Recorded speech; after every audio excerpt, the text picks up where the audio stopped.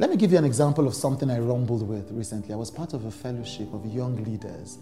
And it was a program I didn't really enjoy. There were two parts of it. And so the first part of it, I said, look, I don't think this thing is being run properly.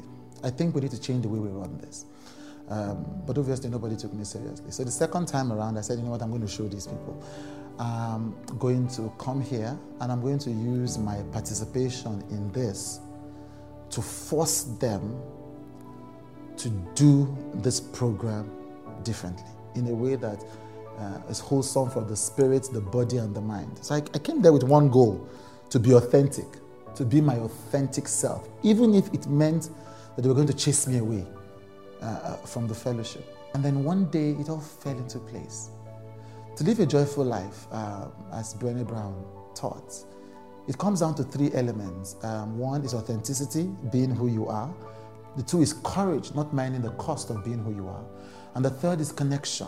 While staying true to something bigger than yourself, you have to connect with other human beings around you. And I realized, that is what I had been doing wrong. You see, it's not enough to be authentic. It's not enough to be able to say what you want to say, do what you want to do. I'm just speaking my mind. Anybody should accept it the way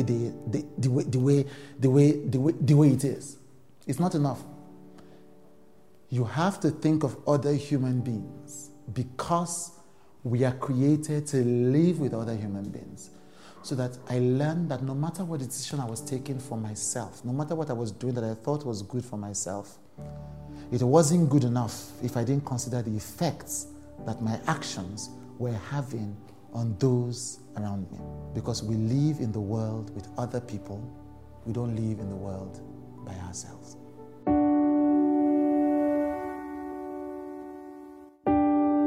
Thank you for listening to The Daily Vulnerable with Chude.